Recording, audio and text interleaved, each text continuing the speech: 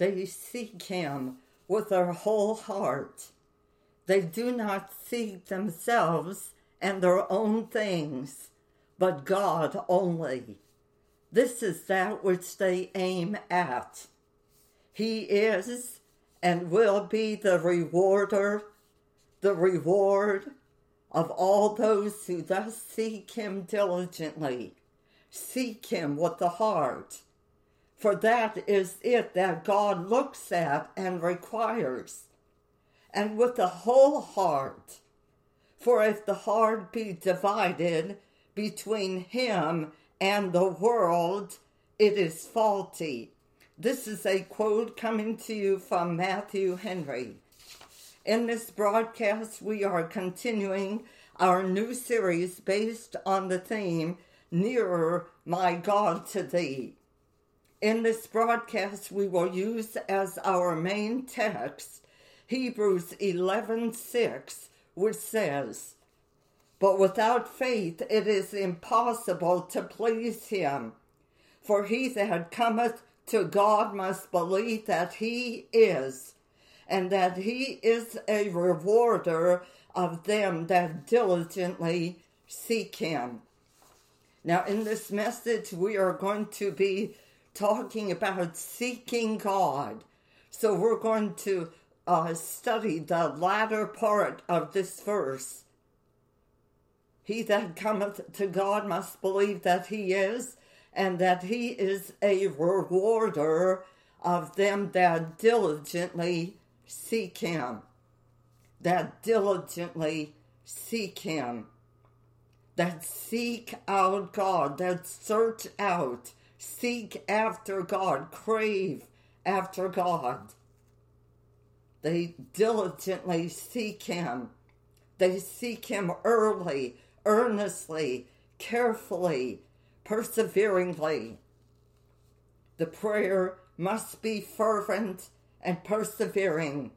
There must be an intent, heart, and spirit. You must pursue him by faith, love, and longing after him as your supremest good. But it's important to note that the measure of your seeking God is actually settled by the measure of your desire. Let me say that again. The measure of your seeking is actually settled by the measure of your desire. You seek what you desire. Half-hearted seeking finds nothing. Now, I would like to share an illustration with you. We could probably all relate to this, where maybe your mother or father told you as a child to go find something for them. And you came back and you said, "I can't find it." And your mother or father said, "You really weren't looking." You see, that child was maybe occupied with something, a game or a toy or some activity, and really didn't want to go looking. But he wanted to be obedient to his mother and father, so he said, "Okay, I'll go look." But he came back and said, "I can't find it." And the mother or father said, "Yeah, you really weren't looking. That's why you couldn't find it." And this is true about a great many of Christians today. There's half and half desire. There's one eye turned on the world, and the other eye is lifted up now and then to heaven. And it doesn't bring you much. It may bring you a little, but not the fullness of the blessing. Alexander McLaren said this, "Brethren, we call ourselves Christians. Let us be honest with ourselves and rigid in the investigation of the thoughts of our own hearts. Is there a wish for God there? Is there an aching void in his absence? Or do we shovel cartloads of earthly rubbish into our hearts and thus dull desires that can be satisfied only with him? Then he went on to say, we seek what we desire, but too many of us do not wish God and would not know what to do with him if we had him, and would be very much embarrassed if it were possible for the full blessings which come along with him to be entrusted to our slack hands and unloving hearts. Then William Burkitt said this, that the whole issue of our finding God when we seek him depends upon our diligently seeking of him. He is a rewarder of them, of all and only them that diligently seek him. Okay, so we saw Hebrews 11:6 told us that if you're going to find God, you have to diligently seek him.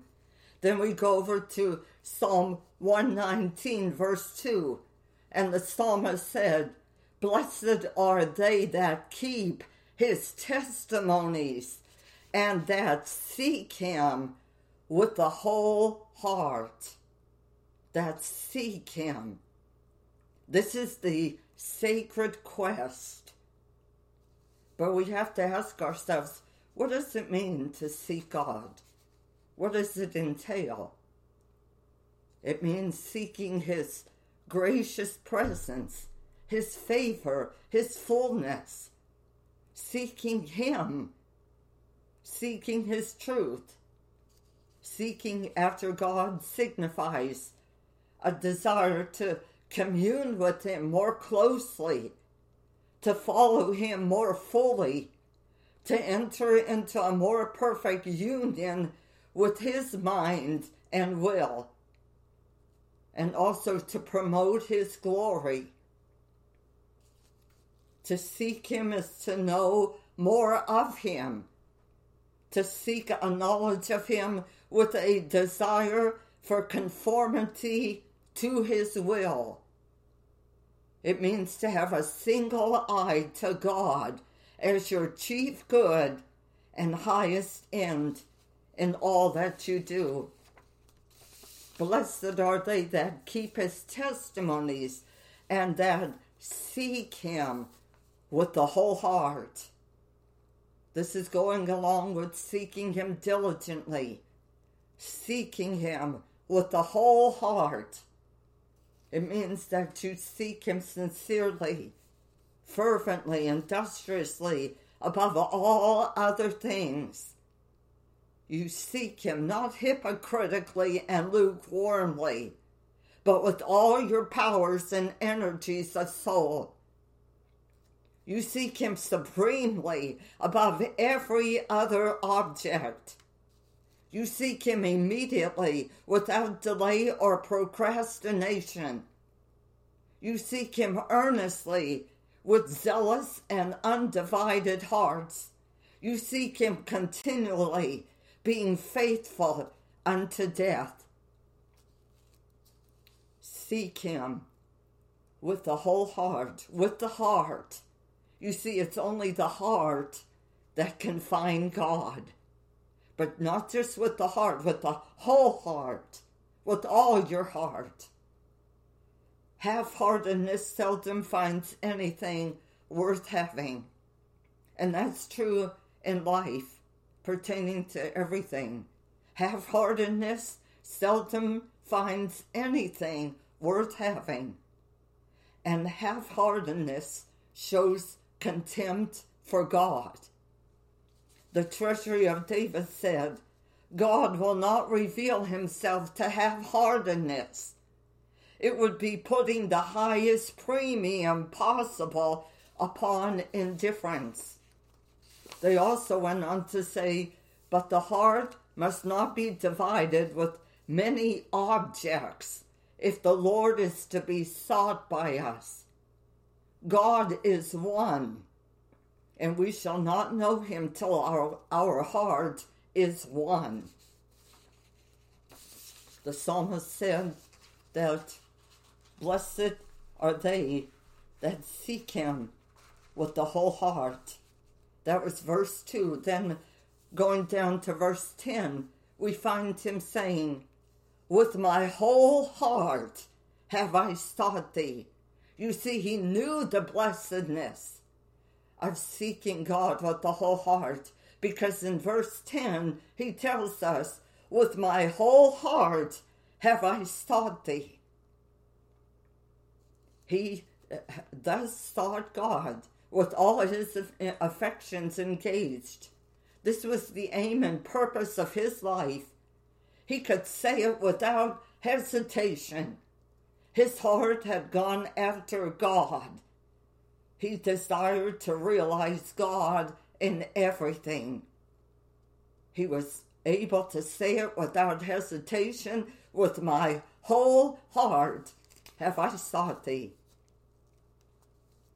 The sad thing about it is that very few are able to say with the psalmist that they sought God with their whole heart.